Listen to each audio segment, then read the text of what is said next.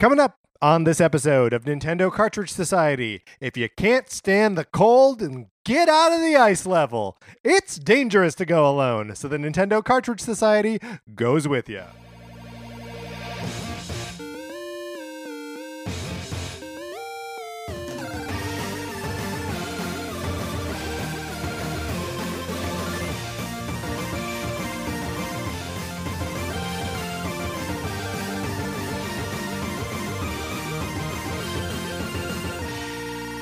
Welcome to Nintendo Cartridge Society. My name is Patrick Ellis, and I am joined, as I am always joined, by my co-host, Mark Mitchell. Mark, how's it going? So happy to be here. Yep. Did you growing up have any like Big Dog t-shirts? I never did have. You never had a Big Dog. Had a Big Dog. Do you know t-shirt. what Big Dog t-shirts were? Yeah, I know what yeah, Big Dog. where it's like if you can't. So our cold open. Yes. Reminded me so much of something that would be on a very specific. Yes. Big Dog t-shirt because they were always like, if you can't run with a big dog, stay on the porch. Right, like Big Dog got a bite or something. And what? So Big Dog was Saint Bernard, right? Yeah. Okay, so he's not. And Saint Bernards would sometimes be those like rescue dogs, right? That have the like little barrel of like whiskey under. Yeah, there. in cartoons. Yeah, and possibly life. I don't think so. I bet there's like a nugget of truth somewhere in there. But right, because they would sometimes have what you think is medicine, but then it'd be like whiskey or something. Well, I mean, for children, in right, a children's of course, cartoon. Of course. So I'm just saying that our cold open could also maybe have been on a Big Dog. I love it. Shirt. I'm sorry I was poo-pooing that on any level. That's right. Speaking of things that you can poo-poo on any level, Sonic Forces for the Nintendo Switch. My copy of it you can borrow. What is grammar? If you want to borrow it, all you gotta do is email us at nintendocartridgesociety@gmail.com and give us a mailing address that we can send it to, and from which you will send it back, and you play it for as long as you want. Great holiday gift idea? ? Yes. Yes, possibly an even better gift idea for us. Review our podcast on Apple Podcast. How delightful would that be? That is the gift that, you don't know this, keeps on giving. Because if we get more reviews, that bumps up our profile on some kind of chart somewhere, and then people can see our show. Then you are giving us a gift of exposure, and you are giving other people the gift of being exposed to our show. So, like, it's a win-win-win-win-win-win-win. And genuinely, we appreciate anybody who has left us a review on any platform, wherever you get this show. If you've ever like mentioned us to a friend, shared us on social media or anything, it really means a lot to us. This has been a great year. Yes, for the show. It's been so much fun. And we were just talking about it. We feel like we've done some like fun big shows, and it's always been because we are incorporating stuff from you guys, and you give us the best ideas and 150 pieces of Nintendo music for us to sort through and determine a champion. So thank you for all of that, and I guess we just gonna give you more homework. And there'll be more stuff like that next year, right? We'll have more things that we need your help on. Yeah, absolutely. Speaking of things that we need your help on, we were confused last week when talking about Pokemon on the process of Gigantamaxing and Dynamaxing. We got an email from Lewis. Lewis writes, "Hey guys, I too had no understanding of Gigantamax and Dynamax, and even after reading several articles, I feel like I'm still not sure what to believe. Or I'm still not sure that I can believe that," and then semicolon. "All Pokemon can Dynamax, which is just where they become bigger if you're in a specific area, i.e. max raid battles or a Pokemon gym." Okay, so we're good on that so far? Okay. Dynamax. All Pokemon can Dynamax under It's like Bane juice. Yeah, that's right. They're all getting Actually, no. Venom? Don't say that because I think where this is going, actually, Gigantamaxing would be like the Bane juice. However, some Pokemon, when Dynamaxing, have a Gigantamax form, which is where they change shape as well as getting bigger, like the Snorlax with a tree growing out of him, and also getting a special move like the Long Boy Meowth getting an amped up Payday. He is such a long boy. It's too long, really. To make this more confusing, only certain species can Gigantamax, and only certain individual Pokemon within that species. Okay, I'm going to read the sentence exactly as is. And then, welcome to my nightmare. The sentence is, to make this more confusing, only certain species can Gigantamax. And also only certain individual Pokemon within that species can Gigantamax. Usually gift Pokemons are ones caught in Max Raid, like not all Snorlax can become the tree belly kind when Dynamaxing. Okay, maybe this is right. That only some kinds and only individuals of those kinds can Gigantamax. I don't understand the some kinds distinction. To make this more confusing, only certain species can Gigantamax, and also certain individuals within that species can Gigantamax. So species being like Snorlax is a species. Yeah. Okay.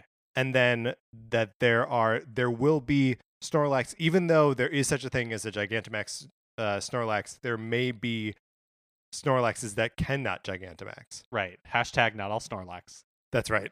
Please stop blaming the Snorlaxes. And Lewis goes on to say, also, Mark, I too was taken in by the gym uniform scam. It's actually just an outfit that you can change into like regular clothes. I don't think you can change your Challenger uniform for the gym battles. What? Yours confusedly, Lewis. Lewis, thank you. That is the information I needed to know. Jonathan Dillon writes in and saying, according to ProGameGuides.com, you cannot change your uniform for a gym leader battle. If you buy a uniform, you're basically buying it like any other article of clothing. So you need to head into a changing room or a clothing shop and change into your uniform. That is infuriating. It's a scam.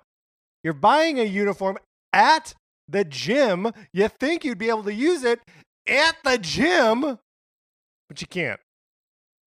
Mark, are you ready to get into our topic of the week? Yeah, let's do it.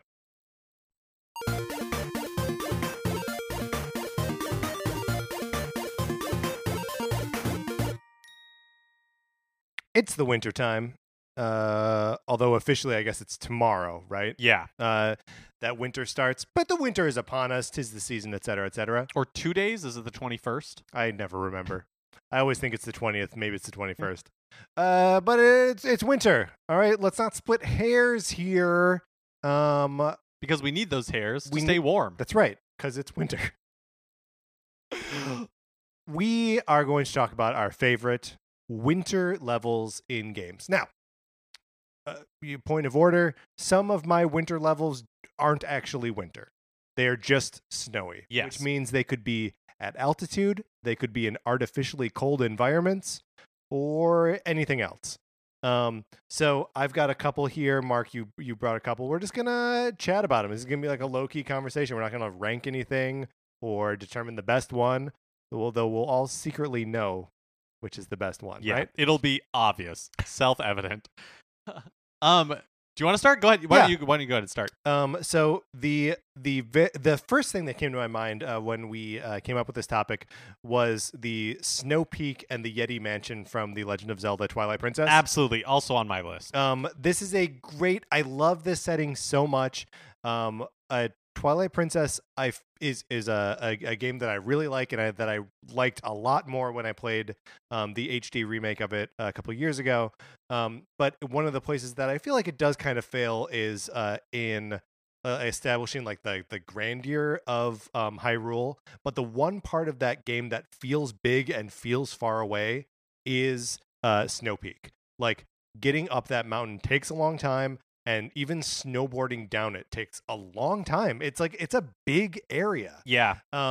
And it's maybe the peak itself isn't super like notable or like fun to talk about, but the like busted up mansion at the top of this thing that's inhabited by a strange Yeti creature. Yeah, a Yeti and his wife. And she's also strange, but like an opposite kind of strange. Right. Well, I mean, I feel like this is where the strange, unexplainable aesthetic choices of Twilight Princess shine. Yes. Like the Lady Yeti. Yes. Is I love her design so much. Not like at all a Yeti that I imagine in my mind. It looks like she's just wearing a big, like, comfy sweater. Yeah, so there is an Onion article that I love and that I see every winter. That's like the headline is just "Girlfriend to stay under blanket for next 4 months," which is exactly what the Yeti wife is, right? She is just always bundled up. She's like cocooned in a blanket. Yeah, to the point where like her shape is just like egg-like. Mm-hmm. She has this round head and then the round body that's just bundled. And the Yeti himself is huge. He's like 4 times her size, and has this big weird butt puff. It's like a tail. What is it? I don't know. And these are the types of questions you would think would be illuminated by the HD remake. They are not. No, exacerbated. Some would say, made worse, or better, made more confusing. But has there ever been a deep dive into like where people have talked to the art designers on Twilight Princess and just asked them like, you know, like about their process and what was going on? Because that game is so unique looking. Yeah. Like, and so specifically unique that there feels like there's so much like behind it. Yeah. But I've never. It's a complete mystery to me. It also doesn't feel referential in the same way that like obviously Wind Waker is very like cartoony. It looks like a Disney cartoon, and even like Skyward Sword has that sort of very like expressionist. Yeah, a very yes. But this game just looks weird, right? And not everything does. Like Wolf Link looks like a wolf. Yeah.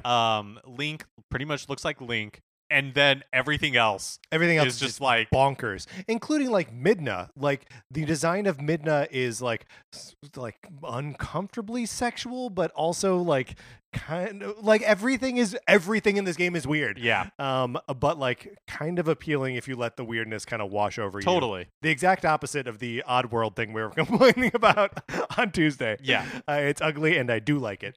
But one of the things that I really like about the Yeti Mansion is that it is this house that is 90% just falling apart. But the Yeti and his wife don't really seem to mind because they're just hanging out in the kitchen, which is in fine working order. Yeah. They just want to make soup. Yeah, and you can bottle that soup and use it to heal yourself. It's a delight. It's also a really fun boss battle. It's probably, to my mind, one of the most memorable boss battles in that game. Where the Yeti wife, like, because you're going there because you're trying to find a piece of the mirror. Mm-hmm. And the Yeti is like, oh yeah, I think we have one of those. Like, come, like skate board down this mountain to my house. And so you finally get to the room where which is like really tall ceilings, like big. It's circular because it's a boss battle. Yep. And then like the wife looks into the mirror. And the camera kind of like comes behind her so you can't see her face reflected anymore. And then she like snaps around. She's possessed by whatever's like in the mirror. Yeah. And she starts like spinning around and you have to like hit her with your mace to like break the ice. And then the coolest part is when she and like the big, I don't know, like ice blocks or whatever, like go up into the air and you can't see them. You can only see their reflection in the ice that you're running around on so you can like maneuver out of their way. It's really fun. It's really cool. Yeah, and Twilight Princess is sort of notorious for introducing items that you only used like really only used in the dungeons where you found them, and having like limited use for them outside. And I think this was one of the gear that you ride are like two of the kind of coolest implementations in the boss fights. Like swinging that giant ball and chain around to like break up those ice blocks is super, super fun. Yeah. Well, all right. That's a good one. I'm glad we both had it. All right. On my list, I have Mount Wario from Mario Kart 8 and Mario Kart 8 Deluxe. Yeah. I love this level.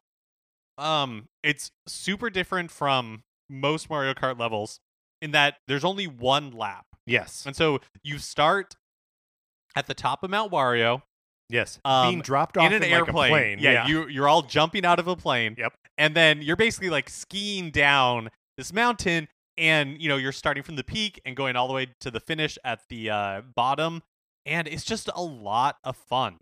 Yeah, I like how it goes through the like so many different stages of like skiing, right? So you know, there's it starts with the sort of like thrill seeker. You're being dropped out of a plane onto this like really like untamed mountain wilderness, and there are these like really sharp turns that if you mess up, you're gonna fly off the cliff. Right. And then like after you go through, there's like a dam or something that you go over. There's like some water, but then you're in like a slalomy like tree area where you're like, okay, this is more like there are groomed trails here, but like it's still in the woods. And then by the time you get to the bottom, you're in like a ski race. Yeah. Where everything is clearly demarcated. It's just awesome. It's a really cool journey that it takes. Yeah, and each of those like levels are so distinct, and they like actually make sense. Where you're like, oh, you're up at the top. There's no trees because they can't grow past here. Then you get into the tree line, and then you know, like it's all just like really detailed and thought out. And there's like an implied like super narrative there. It's really good. It's also just like super unique. I wouldn't want every Mario Kart track to do it, but I just love that it's like, nope, there's no laps. It's just a single like downhill course, and you just have to like make all your moves before you get there. Does Mario Kart 8 just have the 3 of those? So there's that one. There's the F-Zero one. That's I think it's Big Blue. It's one of them. I can't remember. I think it's Big Blue because Mute City is the other one, and there are laps there. And then one of the Rainbow Roads is also a one-way. Yeah, I think that's right. Those are really cool tracks. I wish they had a few more of those. That's a good one. Let me pull up my list here. Okay, so this next one is actually 2. I want to talk about them both. The snow levels from Mario 64, Cool Mountain, and Snowman's Land. We talking Baby Penguin? We're talking Baby Penguin. And, I mean, more even, I love that Baby Penguin. Love him to death. I love bringing him back to his mother. I like bringing back the wrong baby penguin. And she's like, that's not my penguin. You're like, okay, but he still doesn't have parents. But the jumping into the lonely little cabin and taking that insane slide down to like the other cabin, it's so like whimsical, and I've just the idea of having these like lonely little cabins on a snow-covered mountain that are connected by a magic slide. It's such a whimsical, wonderful idea. But I think I prefer the second level, the Snowman's Land, which is the only feature in it. Like the only main feature is a giant snowman that's like right in the middle of it, and there's a star at the top of his head, maybe one like at the small of his back or something. That it's just that feels it's a much more like aggressive against Mario area to be in. The water hurts you if you're in it for too long. There's that like ice bully that like just tries to push you into that harmful water, and like the snowman's blowing you around. There are other like wind effects. It's like a harsh place to be. I feel like in isolation, like when you really think about it, there's a lot of like eldritch horror in Super Mario 64, like this towering snowman. Yes, you're like a shipwreck with like a giant like eel that'll come out. Yeah, Mario, that is weird. Why is there so much bigness in that? It doesn't make any sense. Yeah, I guess they could. Yeah, you know, they could. And you could feel it at that point. So I have one more Mario Kart level on here. Yeah, and it's Sherbet Land, originally featured in Mario Kart Double Dash. This is the one where like the Shy Guys are like ice skating around. Oh, cute. And all that kind of stuff. So Double Dash is one of my like not on the top of my list for Mario Kart games, but I think some of the tracks are timeless, and this is one of them. I just love seeing, and I think my feeling is that when it was remastered for Mario Kart 8. Yes. Like remade for Mario Kart 8, and it got a little bit too complex for my liking, in the sense that like the cracks in the ice, you can fall down and now you're in water, because that's like a thing we can do in Mario Kart now, right? And then there's like a whole like shadow track down there, right? Yeah, and like it to me, I mean, mind you, I never fall down in those cracks, so I don't even know. You've heard rumors. Yes, that's right. Yeah, so like it's almost too much for me. I prefer the like lo-fi version of it in Mario Kart Double Dash. Let me just say that the Shy Guys in Mario Kart are underrated. because everything they do in that game is adorable. Like mine. Like when they mine and they sing a little song. It's an adorable song. That's adorable. When they're ice skating and they'll just like jump and like do a little trick together. Yeah, it's so cute. My next is not technically a level, but it is a section of Breath of the Wild where I would camp out waiting for the dragon Dinral to fly by. So it is on the Tabantha Hills, so like the northwest side of the map, kind of like looking out over that gorge that has like there's like the temple on like the really far north side of it. So not quite that far north, but there's like a little area there where you can just camp out, and Dinral always flies by. Not always, but most nights will fly by. So when I was farming for dragon parts for armor upgrades, that I would just wait there, start a fire, and just like keep camping until the next night, until he spawned. And it's just like a quiet. It's one of those. There are so many places in Breath of the Wild where like it's just great to be and like take in the world. But that was one where I always felt like the world was at its most like alive, because I genuinely felt like I was waiting for a live animal that occasionally flies by so I could, take a piece of its toenails or something. That area was one of the last ones that I explored in the game. And I remember it being, my memory of it is that it's one of like the trickiest because you're in some areas like your visibility is really low. Yeah, totally. And they do things that are like trickier. Like there's one shrine that if you have the radar on, you can like hear it beeping, and you're like, I have to be standing right on top of it, but it's because like way under the mountain. Yeah. And there's that one puzzle that in order to like get to the shrine, you have to you have to roll a snowball down the hill, and you have to find like the right path for it to go down, or otherwise it'll just like it won't make it far enough before it like breaks up. Yeah. Just like all that kind of stuff. There's like one shrine that's like way out kind of in the middle of nothing, and there's just like and for whatever reason there's no like direct parallel, but it reminded me a little bit of the Lion, the Witch, and the Wardrobe, in that there's like a Lionel out there's like a single Lionel, and then from like your perspective, like heading towards it, you can't see that the shrine is there. Yeah, it's like only from the reverse side when you actually make it that far and you see the shrine that you're like, oh, I see this from a whole nother perspective. Plus there's like the labyrinth up in that area. Yeah. I don't know, it was later in the game, so I was overpowered in most areas, but also because like the harsh conditions, it just felt so like stressful in a way that some of the other areas didn't by the end of the game, because I felt so overpowered. Yeah, well, and it's also one of those areas where it like Death Mountain, you just need to have the right stuff equipped, or like no amount of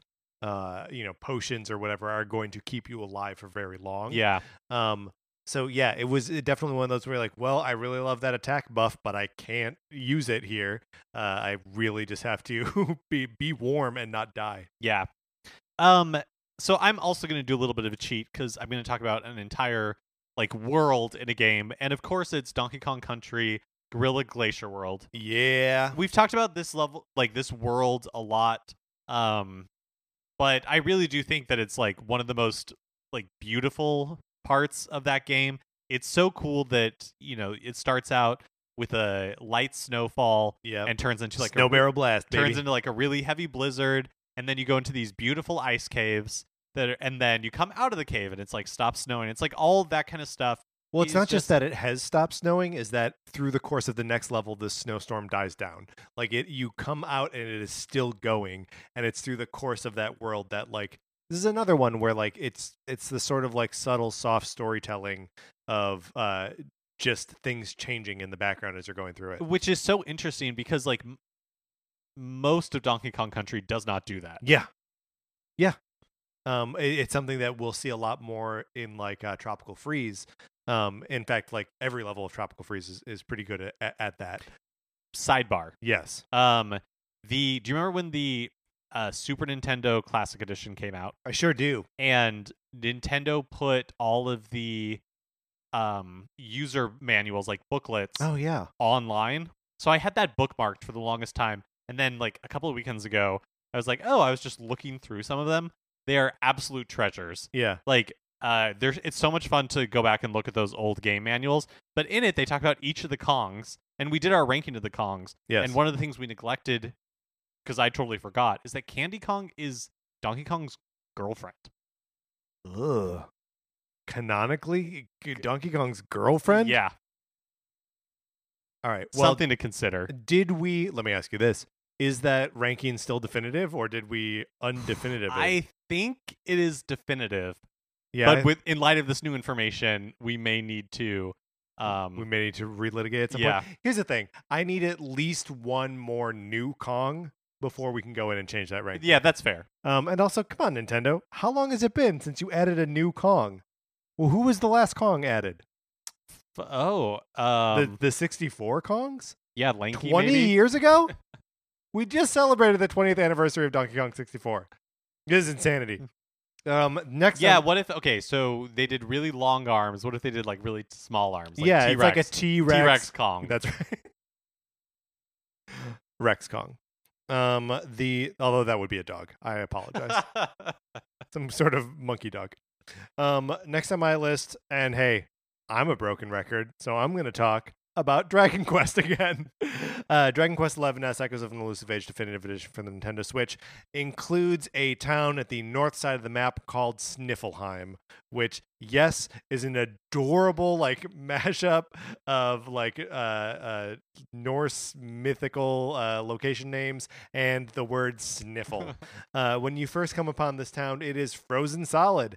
The gates to the town are frozen, and there's a really cool like, I don't want to spoil it. It's one of the many kind of like episodes of that game that feel like a totally wonderful self-contained story where like you meet some characters who aren't what they appear, and then like even that is subverted, and you're doing favors for people that double cross you, and it's a great part of the game. And it's also the last place where you go to get the like orbs of Yggdrasil.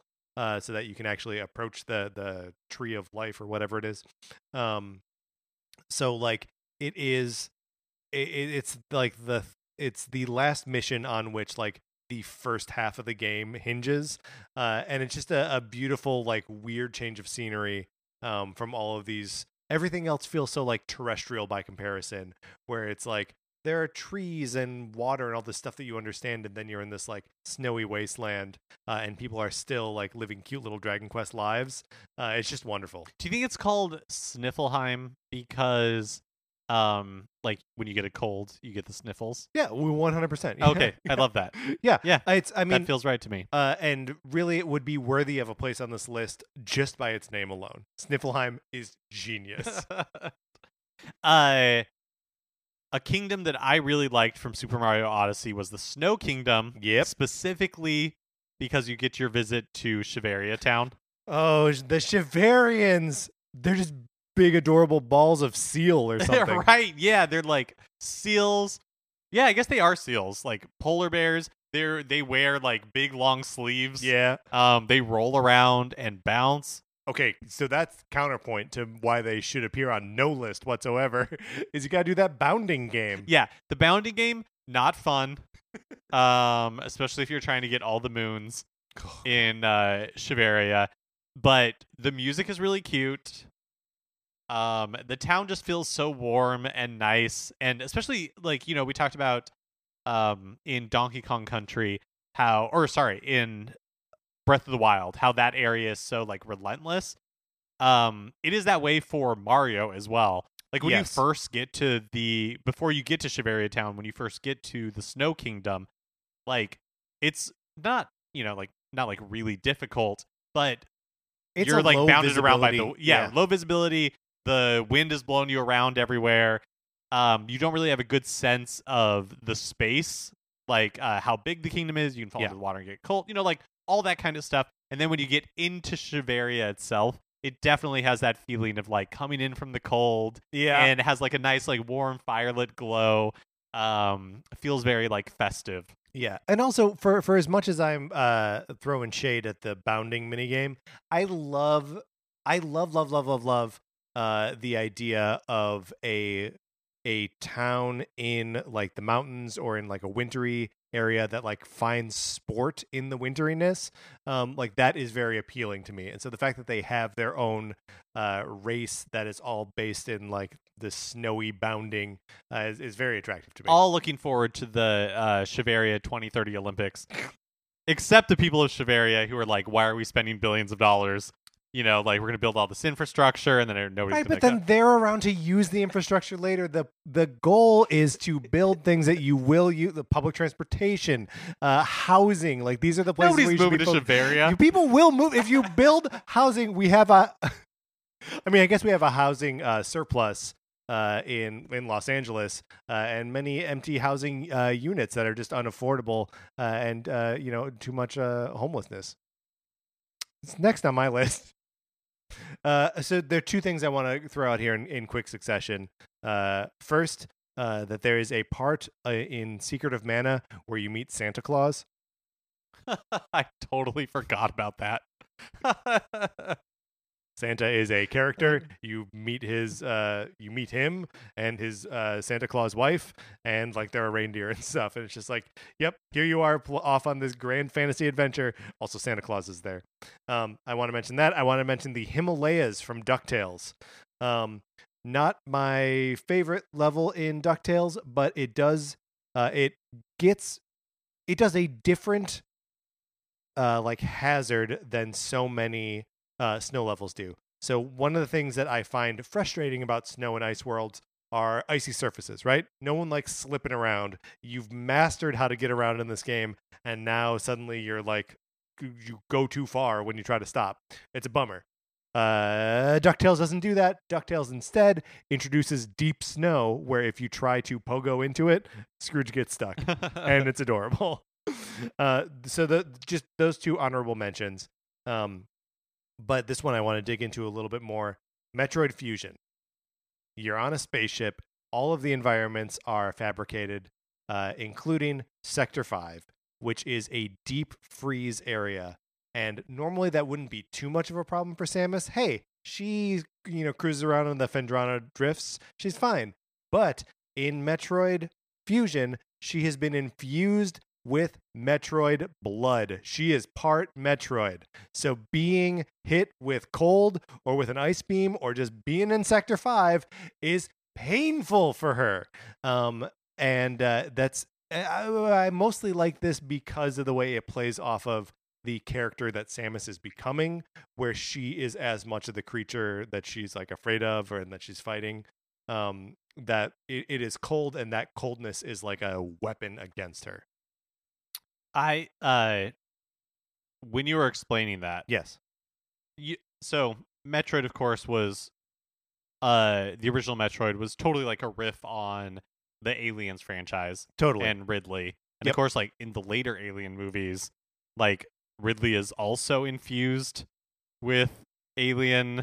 She is cloned because she dies at the end of Alien 3. Right. And then with a queen alien inside of her. And so to re-engineer the queen alien, they clone Ripley with the alien inside of her. And there are all these, they're not perfect when they do it. So like, the alien is a little bit human and the human is a little bit alien. Interesting. Just wondering if that's where they got the idea from Fusion, from Alien Resurrection. Probably.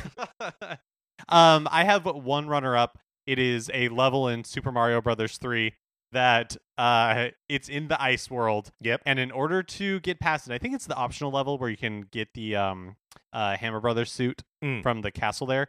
But in order to get past it, you have to carry a shell and fly up and then release the shell so it can like knock out the bricks. Yeah. And I find that level so difficult, even with P-Wings. Yeah. I find that level so incredibly difficult. It's difficult to pull off, and if you don't know that that's what you have to do, it is one of those things that you will drive yourself mad. Never mind running out the clock in the process of trying to do it. I generally don't like don't care for World 6 in Super Mario Brothers. Yeah, 3. I agree. It is my least favorite.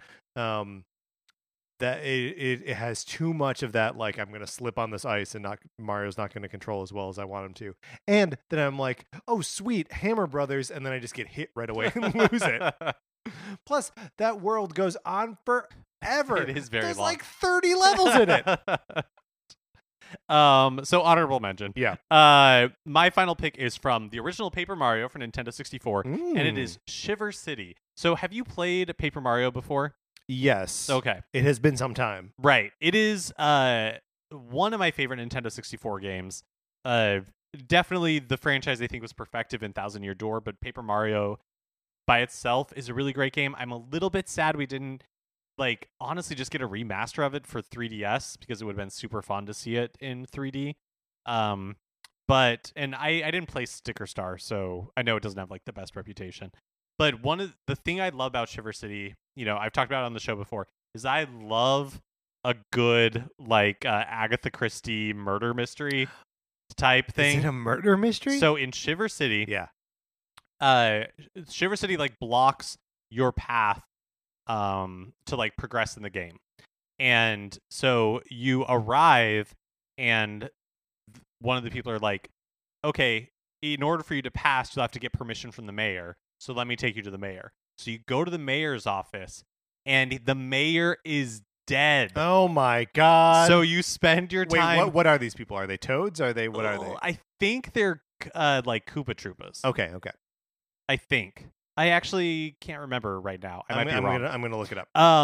And so you spend, and it's in the mayor's mansion, and so you spend a good part of Shiver City acting like a detective and having to solve the mystery of who murdered the mayor in order to progress. Wait a minute. Are they like penguin people? They're called Bumpties? Oh, maybe. Many Bumpties live in the city. I'm on the Super Mario Wiki. Shiver City is a cold and icy city found during events of Paper Mario. Many Bumpties live in this city. Mario and his partners travel here at the beginning of Chapter 7 and must solve a murder mystery before they can go on. Well, there you go. I completely forgot that they were Bumpties, which are like penguins. How dare you? But that's great. You have to solve the mystery of who murdered the mayor? Yes. Who did it? Do you remember? I do. Should I spoil it? I guess spoiler warning for Paper Mario happening now. He's not really dead because it's Paper Mario. Yay! That's even better than a murder mystery. Yeah. Better than a murder mystery. No one's hurt. But it's so much fun. It has the humor that you love in Paper Mario, but it's also just such a fun diversion from everything else that you've done in the game to that point. It's great. Just so you are aware, the name of the mayor is Mayor Penguin. So there you go. All right, for my final. Wait, that's funny. It's Mayor Penguin, but they are Bumpties. Yeah. I mean, they know. Cool. They know. Yeah. They know that they're just penguins. So my final entry for this list is perhaps a bit of a cheat because we haven't seen a Metal Gear game on a Nintendo platform in kind of a long time. I guess the last one would have been Snake Eater 3D on the 3DS. But prior to that, we sure did get Twin Snakes on the GameCube. I'm referring, of course, to Shadow Moses Island, a location that is so iconic and awesome that it is, there are a couple pillars that are Metal Gear Solid, right? And Snake is one of them. And then you kind of got to lump all of the bad guys together in one other pillar, and that's the second pillar, and the third is just Shadow Moses. The location is so cool and so iconic, and you're on this big bad guy army base in Alaska, right? Mm-hmm. For so long, and connecting all of these buildings and all this stuff, and it's not until you break out at the end and are escaping on a snowmobile that you kind of get a sense for the Alaskan wilderness that you're actually escaping from, and it's just such a big, seemingly, I'm sure it's actually very small, but my memories of it are that it's this big expansive space that takes up 2 discs on PlayStation discs. and just feels very real. Yeah, I mean, so iconic they turned it into the Smash Brothers level, right? Yeah, that's true. And also, you go back to Shadow Moses in Metal Gear 4, I want to say. Metal Gear Solid 4. I don't remember. The point is, it is such a big... It's such a big part of like the of what that game is. And even the one of the points here's spoilers for Metal Gear Solid 2. Is that one of like the points of that game is that they are recreating what Snake went through on Shadow Moses for like as a test for Raiden on this like oil rig thing. So like even within the fiction of the game, Shadow Moses is an environment that they're trying to replicate all the time because it's such a like furnace that forges this great warrior. And yeah, it's just so cool. And just anytime it's just one of those places, right? Like it's like Midgar, it's like Princess Toadstool's castle. It's just like that's yeah. I think it totally defines Metal Gear Solid. Also, no need to be ashamed of Twin Snakes. Oh, I wasn't. I wasn't. I just the thing that I feel like it's a little bit of a cheat is that like Metal Gear is so associated with non-Nintendo platforms. Totally. At this point. And it's a little bit crazy to me that we don't have, they did Metal Gear Solid collections for like PS3 and Xbox 360. It's weird that we don't have those on Switch. Yeah, I think, Konami got out of the console game market entirely to make pachinko machines. And then the pachinko machine market started to crash, and so they're like, but we love console games. Well, they love it enough to put together a Castlevania collection with 2 Game Boy games no on I think they've said that they're getting back into like the AAA market. AAA market, we'll see. I mean that Contra, is that a Konami game? Is Contra a Konami? I think so, because there just was a new Contra Alien game. Gut Bucket. Alien Gut Bucket. Hey, it's not a holiday episode if we don't talk about the Alien Gut Bucket. Mark, I think we came up with some really good winter levels here. I think so too. Let's close this out.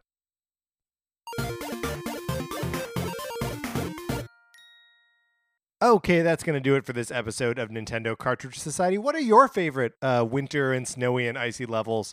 I know we left out a bunch, so I'd love to hear what your favorites are. You can write to us at Nintendo Cartridge Society at gmail.com, or you can tweet at us at NinCartSociety. That's going to do it for this episode of Nintendo Cartridge Society. Please remember to rate, review, and subscribe on Apple Podcasts. You can follow us on Twitter. I'm at Patrick_Ellers. What's my last name? Mark is at MKE Mitchell, and the show is at NinCart Society. We also have a Facebook page, which is just Nintendo Cartridge Society. Olivia Duncan made our logo. Our theme music is provided by 8-Bit Betty. You can get more of his music by going to 8bitbetty.com or by listening right now.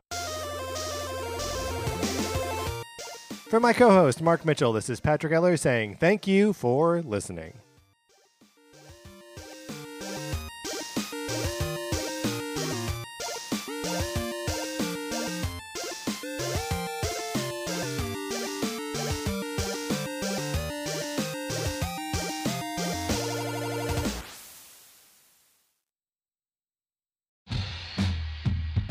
Have you ever encountered an unexplained hairy bipedal hominid in the woods? Have you received telepathic messages from an unidentified aerial phenomenon? If so, then you need to listen to Bigfoot Collectors Club. I'm Michael McMillan. And I'm Bryce Johnson. And together with super producer Riley Bray, we make up the Bigfoot Collectors Club. That's right. Every week we talk to actors, comedians, writers, and paranormal experts about their personal paranormal histories and share stories of high strangeness. Like the time when we talked to Craig Ferguson about the Loch Ness Monster and when a sea witch told him he had raven magic. Or the time I asked Pitch Perfect's Anna Camp her opinion on cattle mutilations. Past guests have included Rachel Bloom, Jen Kirkman, Paul F. Tompkins, Bobcat Goldthwait, and more. So if you've ever been abducted alongside 5 reindeer by an alien with drills for hands or witnessed Bigfoot crawl out of an interdimensional portal, don't laugh, happens all the time. Then check out Bigfoot Collectors Club on Campfire Media or wherever you get your podcasts. Bigfoot Collectors Club. You're here to believe us. Wait, is that how it goes?